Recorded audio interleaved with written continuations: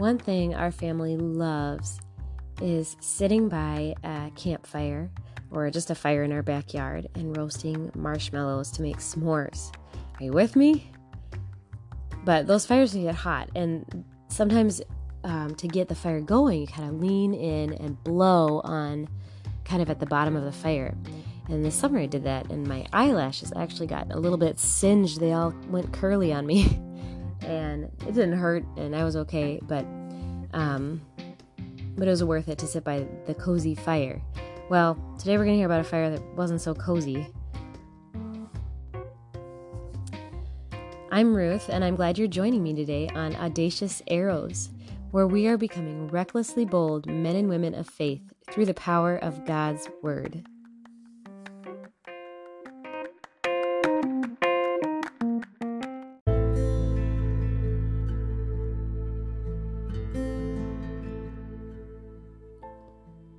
Last time we left off with a bit of a cliffhanger.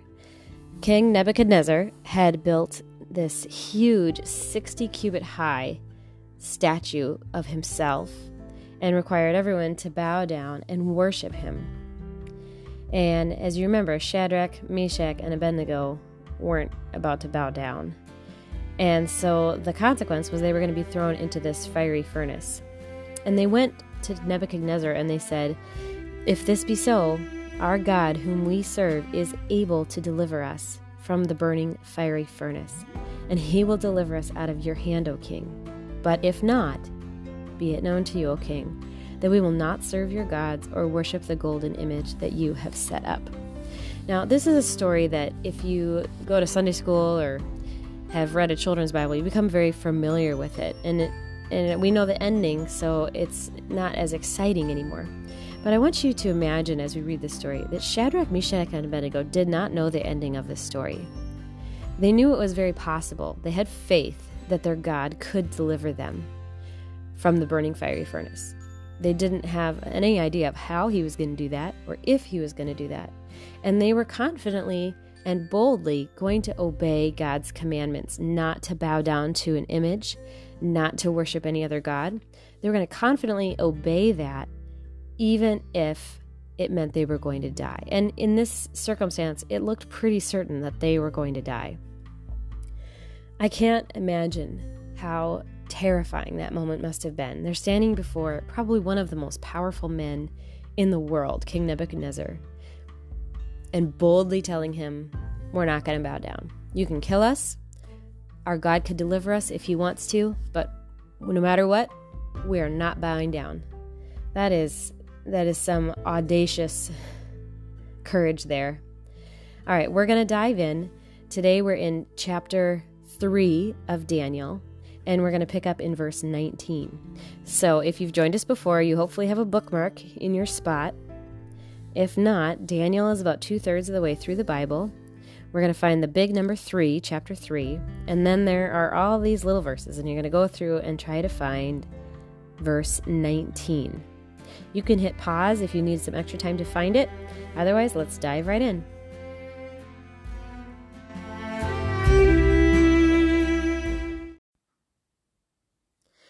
Then Nebuchadnezzar was filled with fury, and the expression of his face was changed against Shadrach, Meshach, and Abednego. He ordered the furnace heated 7 times more than it was usually heated. And he ordered some of the mighty men of his army to bind Shadrach, Meshach, and Abednego and to cast them into the burning fiery furnace. Then these men were bound in their cloaks, their tunics, their hats, and their other garments, and they were thrown into the burning fiery furnace. Because the king's order was urgent and the furnace overheated, the flame of the fire killed those men who took up Shadrach, Meshach, and Abednego. And these 3 men, Shadrach, Meshach, and Abednego, fell bound into the burning fiery furnace. Then King Nebuchadnezzar was astonished and rose up in haste. He declared to his counselors, "Did we not cast 3 men bound into the fire?" And they answered and said to the king, "True, O king." He answered and said, "But I see 4 men unbound, walking in the midst of the fire, and they're not hurt. And the appearance of the 4th is like a son of the gods." Then Nebuchadnezzar came near to the door of the burning fiery furnace, and he declared, "Shadrach, Meshach, and Abednego, servants of the Most High God, come out and come here." Then Shadrach, Meshach, and Abednego came out from the fire. And the satraps, the prefects, the governors, and the king's counselors gathered together and saw that the fire had not had any power over the bodies of these men. The hair on their heads was not singed, their cloaks were not harmed, and no smell of fire had come upon them. Nebuchadnezzar answered and said, "Blessed be the God of Shadrach, Meshach, and Abednego, who has sent his angel and delivered his servants who trusted in him, and set aside the king's command, and yield up their bodies, rather than serve and worship any god except their own God. Therefore I make a decree. Any people, nation, or language that speaks anything against the God of Shadrach, Meshach, and Abednego shall be torn limb from limb, and their houses laid in ruins, for there is no other God who is able to rescue in this way." Then the king promoted Shadrach, Meshach, and Abednego in the province of Babylon.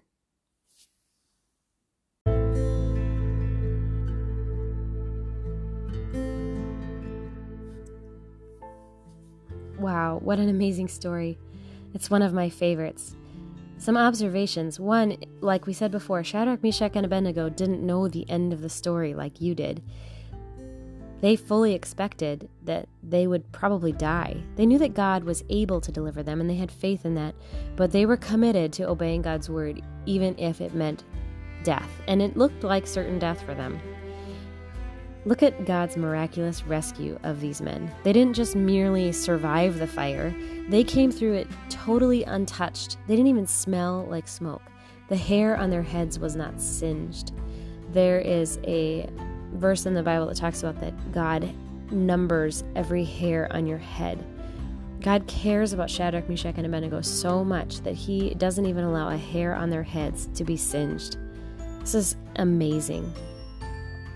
And who was this fourth person walking around? There's some different ideas about this. Nebuchadnezzar sees a fourth man walking in the midst of the fire, and he says that the appearance of the fourth is like a son of the gods. Later, Nebuchadnezzar says that God has sent his angel and delivered his servants.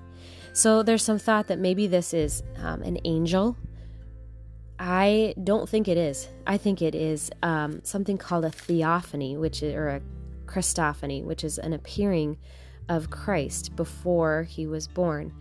The part of the reason I think that is because he sees him as a man walking around, and I think an angel looks different than that. I think that Jesus himself was in the fiery furnace with Shadrach, Meshach, and Abednego, rescuing them. And that just is amazing when I think about God and what a great God he is. And, faith in him. God doesn't always rescue in this way.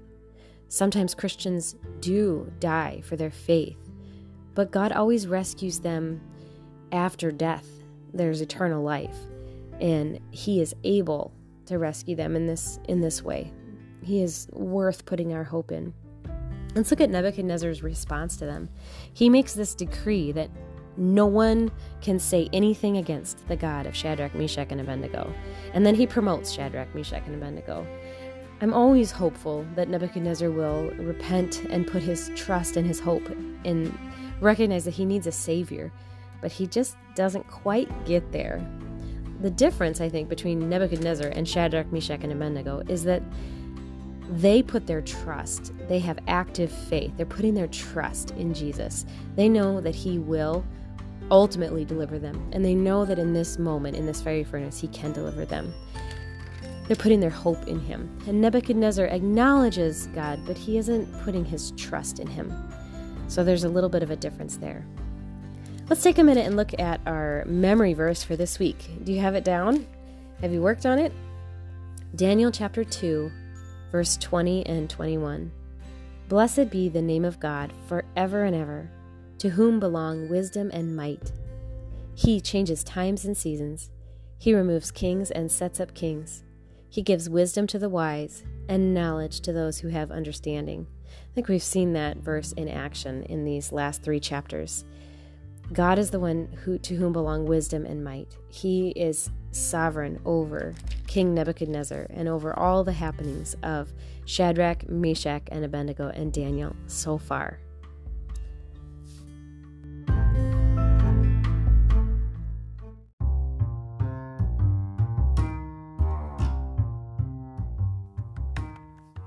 It's so great to read the Bible together. Make sure you and your parents follow me and are getting notifications so you don't miss a single Audacious Arrows episode. We'll see you next time.